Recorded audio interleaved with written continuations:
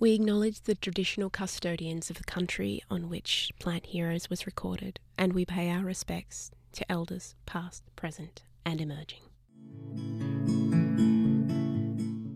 So I guess our initial efforts to conserve this species failed almost utterly. Academics, they want to get particular things out of projects. Community, our organisation, we had particular goals we wanted to get out, and we need to align those to get the richness of what happened. And when we did get things aligned, when we have had things aligned, we've had so much come back to us as well. So it's not a one-way street. I would encourage anyone that's working in areas that have an Indigenous aspect to it to contact their traditional owners and start a relationship, begin developing that relationship and talk to them, understand who they are, what they need, what they can offer, because there's a lot they can offer. And yeah, I think it's vital. So it can be very beneficial for everyone. Put a smile upon your face. I want to see you glow, so let your essence show. Welcome to Plant Heroes. I'm Chantel, and today I want to take you to the noisy, graffitied edge of the Hume Highway in Melbourne, Australia's second largest city, to talk about a tiny little daisy that has taken decades to understand and try and conserve, but more importantly, represents the value of traditional knowledge, and that recognising timelines and goals of researchers, not-for-profits, community and traditional custodians won't always align. But over the decades and many missteps, this little plant has slowly connected people with place and with each other. Oh, Liza, when your head's above the clouds, you have this grace and air. I long to join you there, so I can get above these troubles and see what's more to see. I can get above and see what's more. I'm an outlaw Wurundjeri, so I'll give permission to you to travel our lands. And while you're travelling on our land, I pray that Bunjil watches over you while you're on our country. I hope you enjoy our little piece of Merri Creek, and I hope you get a bit of a understanding around it as well. So yeah, that would be wonderful. Are you crying? Yeah, I think it was beautiful what you said. It was lovely. It was really nice. I have travelled a lot across Australia, but this is the first time I have sought and been given permission by an elder to visit country. And it was really moving, so I cried. With that, I specially acknowledge the Wurundjeri Woiwurrung as the traditional custodians of the land I am visiting, Galata Tambor on the Merri Creek. Merri Creek, Merri actually in Aboriginal means rocky, and it's actually Merri Creek, which means very rocky. And it's an incredibly important little creek. It runs into the river, and where it meets the Yarra River, the Birrarung, is actually at Dietz Falls, another significant location and meeting spot for Kulin Nations groups. I'm Charlie Woolmore and I work at Wurundjeri Corporation, the representative body for the Wurundjeri Woiwurrung people, and we advocate for our members and for anything that involves or is important to Aboriginal people and particularly Wurundjeri people.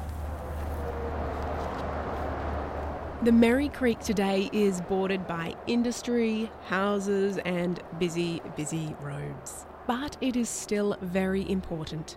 Winding its way through 70 kilometres of Melbourne, the banks of the Merri hold much of the last 0.1% of the critically endangered volcanic plains grassland, which in turn holds the last 3 known Melbourne populations of this episode's special plant, Murnong Microceras scapidura, or plains yam daisy. You have probably heard of yam daisy, but that refers to a collection of 3 species. The yam daisy we are talking about today represents the complexities of conservation. Not just learning about plant ecology, but also patience. Murnong is a plant. It's a root actually plant. It's a daisy, but the root was a vegetable that was used extensively by all the southern tribes of Australia. It's probably the most well-known of the bush foods, or one of the most well-known of the bush foods root vegetables. Maybe some of the other lily-pillies and things like that might be sort of better tasted, but yeah, Murnong's an incredibly important species. And what does it taste like? It's hard to describe. I can't think of something like a Western vegetable that you could compare it to. It's sort of like a bit like a nutty potato, I suppose. It has a very unique flavour. But I'd say if I had to, a nutty potato. I know apparently there's 3 types of Murnong species, but I'm not sure if there was a different name for each species within the language. I'm not sure. That's unfortunately knowledge that's been lost. And this is where that sexy profession, taxonomy, is important. For decades, there has been confusion about what is and isn't a yam daisy species. At one point, there were 20, then 1, now 3. Sort of. Brian Bainbridge, who has been working to conserve this species with the Merri Creek Management Committee, encountered the confusion firsthand when he started working in the mid-1990s. Victorian Herbarium identifies 3 species, which are the widespread form, Microceras walteri. That's referred to as the common yam daisy. We've got the Microceras lanceolata, which is the alpine form, and it has a rhizomatous root system, and so tends to form mats up in the alpine areas. And then species that we worked with was sometimes called the plains yam daisy, and it's Microceras scapigera. And in Australia, it tends to be a species of lowland swamps and poorly drained areas, and it's regarded as quite a rare species because that habitat type in particular is quite a rare one. It's got a skinnier kind of root system. They're kind of small carroty. They're still fleshy, but they're not as big and tuberous as the walteri. It's self-fertile, which ironically means it's one of the easier species to grow in nurseries and in gardens because it tends to produce seed even when it's just one plant, whereas the other 2 forms are not self-fertile. This all seems self-explanatory now, but when Brian started, it was far from clear.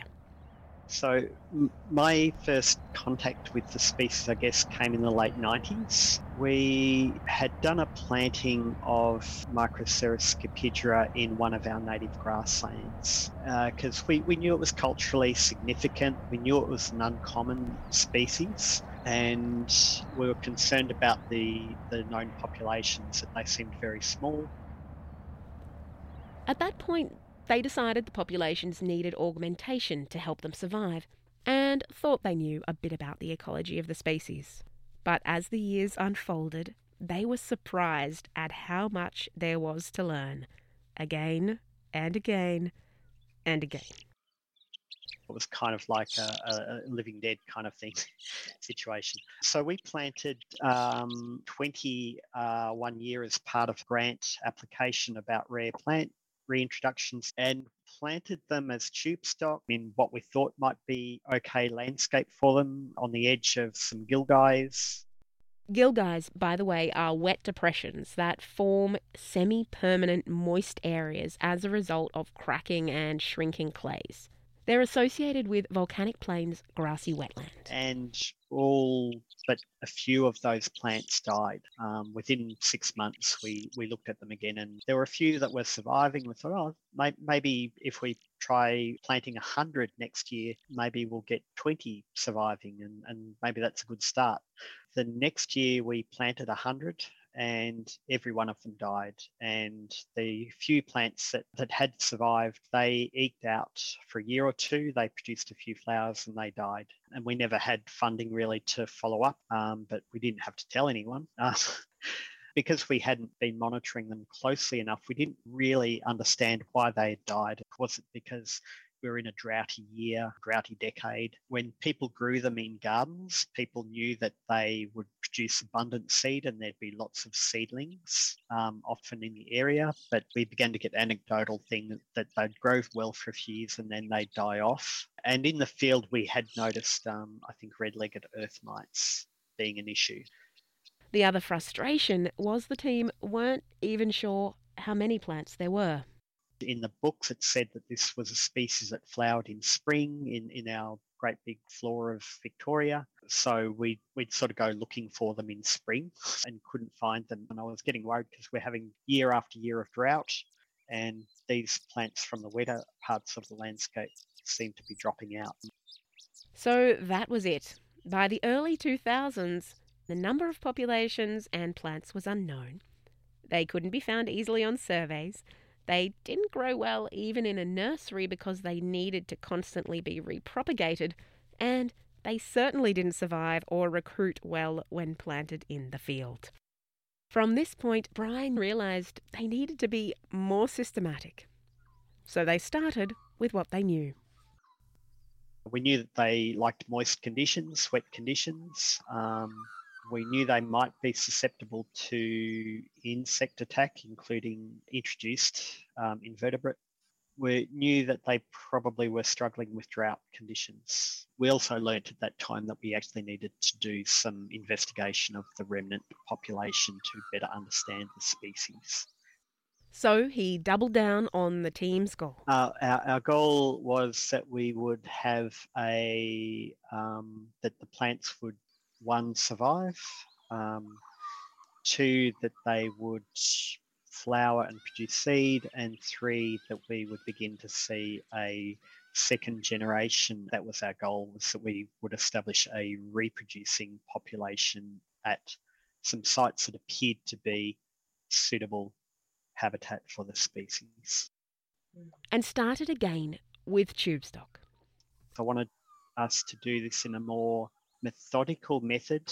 So we put 20 plants in, I think it might have been 25, each of them in a patch of 5. So we're being really methodical now, and okay, rather than trying to create a little natural drift of them, we put a chicken wire cage over them because we were aware that grazing could be an issue of trying to get them established. We had a kangaroo population, so they were actually planted into the bottom of gilgais rather than on the edge of gilgais. As soon as we planted them, within a few weeks, we had drenching rain, and all of the plants were completely inundated by water. But a few of the plants had produced some flowers and did produce some seeds. 6 months later, we couldn't find any of them. I think that we thought, that had all died. But in autumn the next year, we actually realised there were like several little small seedlings in one of the patches. So one of them had actually managed to reproduce. And that was when we went, wow, they actually grew from seed. And by that stage, we already felt like it was part of the issue was the need to grow them from seed. So that told us, that's the avenue. So maybe problem 1 solved. They needed to grow from seeds. But how do you get seeds established in hard, set, weedy, thick, tussock grassland-dominated clays? By that stage, I think we also were aware of the work of Randall Robinson, Amanda Dodd, and Debbie Reynolds in looking at the need to do soil amelioration to help establish seedlings. Debbie Reynolds in particular had identified for grassland forbs, some loosened soil is really critical to allow the taproots to go deep enough in the soil that they will survive their first summer. So that's a really key element, and unless you can get them down about 20 centimetres, that's why we often would see failure in our seedlings. Where this digging up of the soil was, it was sort of referencing the Major Mitchell and people talking about the soil being incredibly fluffy and soft as they walked across. So that knowledge that the soil had become hard and compacted and might be a reason for poor germination was kind of recognised. This included physically disturbing the soil, turning, ripping, and also the digging mammals, bettongs and bandicoots. Another part of the picture we knew about was work in the mid-90s by John Morgan about creating gaps in grasslands as being an essential component of natural regeneration. So he had identified you needed a gap of about 1 metre for the seeds to get established in the middle. Often we had weedy patches that we could spray out that were about 1 metre wide, but it was kind of like, oh my God, scraping out the kangaroo grass for 1 metre. I wonder now if you can guess what is coming. They need disturbance to get the tap roots deep enough into the cracking clay soil, and they need gaps in the dense tussock grass swards associated with themata or kangaroo grass-dominated grassland. It seems to be pointing to something that now to Brian is sort of obvious, but it wasn't then, and it actually took years to reach a point where the obvious started falling into place. That a human element was missing. A human element that had become entwined in the ecology of this species. There was cultural significance involved with the collecting of yam daisies, which was usually done by the women with their digging sticks. And as well as digging up the yam daisy, that disturbance of the soil and sort of aerating the soil also helped to create, sort of space for regrowth and for more Murnong to grow. And what about those intertussock gaps? The spaces for seeds to fall and plants to germinate and grow without competition. Something is far more efficient than hand-weeding or mowing. Well, fire was incredibly important to the landscape in maintaining and managing the land. It was used to clear areas and to encourage new growth, and it was done as a land management practice for Aboriginal people. Brian and a growing community team found out fire had another purpose. We also learnt very quickly that survey of the plants in the weeks and months after an ecological burn was massively more efficient than trying to survey unburnt grassland. And that was one of those big sort of, wow, this is within a week. The Murnong leaves are present above the ground and they're flowering within 3 weeks. And we knew when we tried to survey even marked plants in unburnt ground, they would take us 5 minutes to find a plant, even though it was within inches of our hands. In a burnt landscape, you could see them with their leaves popping out within seconds. Yeah, so it gave us a real, wow, this is exactly the experience of a food plant. Unsurprisingly, another limitation to this project was funding. During the 90s and early 2000s, the team had been working on small grant programs with a budget to last a year or two, which meant that the funding for ongoing monitoring and maintenance was almost absent. Then, a big grant changed that and enabled them to check the phenology, or the flowering window, explaining why plants had been so tough to locate. Michael Longmore was a new restoration officer then and began working closely with Brian.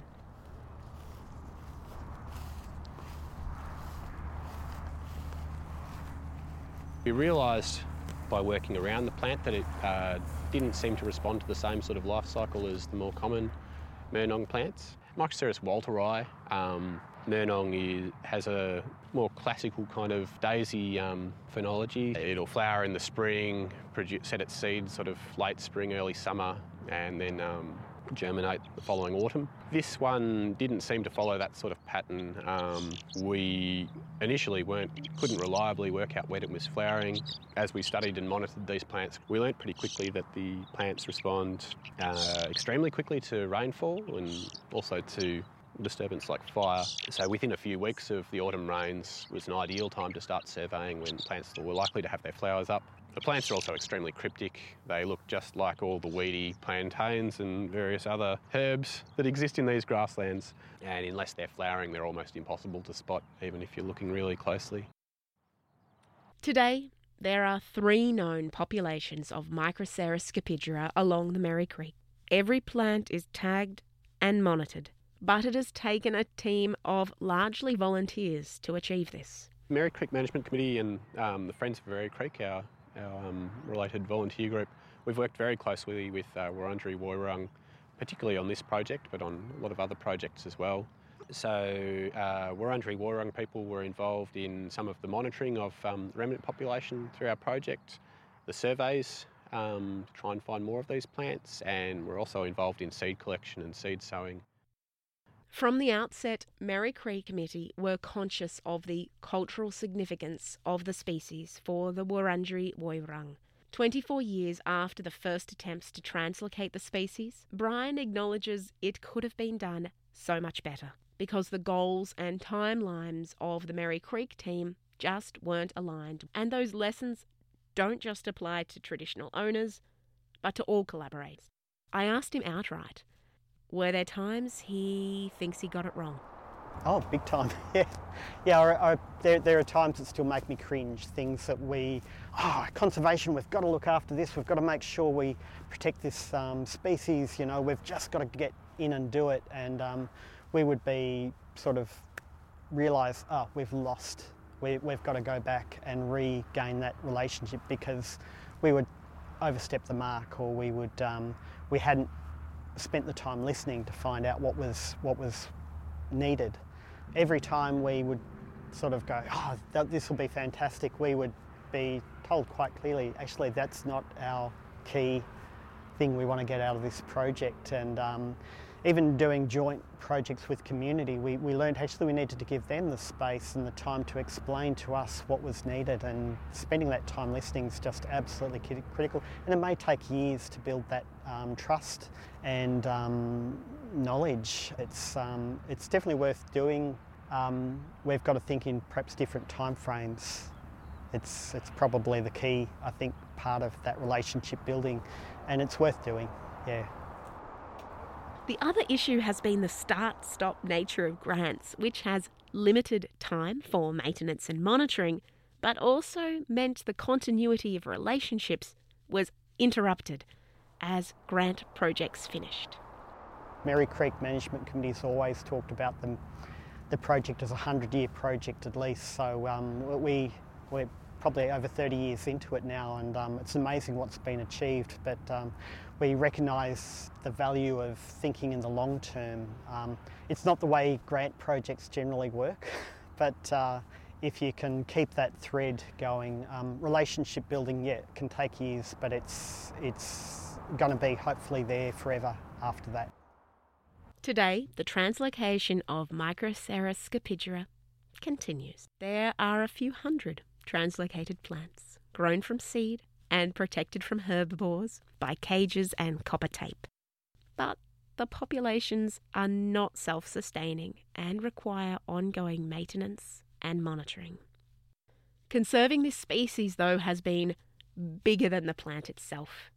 There is a wealth now of skills and knowledge about how to conserve many species that exist in these harsh, cracking grassland clays.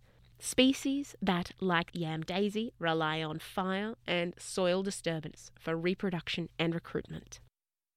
This little daisy has also inspired many other projects that involve place, people, and plant. I asked Charlie how Wurundjeri Woi-wurrung feel about non-Indigenous Australians being involved in these projects. I think it's healing for them. I think it showed, like, for people to take an interest in culture and what the history of this country is important to Aboriginal people, so that they can feel they can connect with other Australian people and be understood. Because most Australians haven't met an Aboriginal person or haven't engaged with one, and that's really sad. It's a real shame that there is that gap, that divide. I think a really good starting place is to try and engage with the traditional custodians, have a cultural consultation session with the local traditional owners, and at least broach what you're trying to do and seek their opinion on if there's certain things you should be looking at and considering. It comes down to budget. Funding to include traditional owners as consultants with particular skills and knowledge.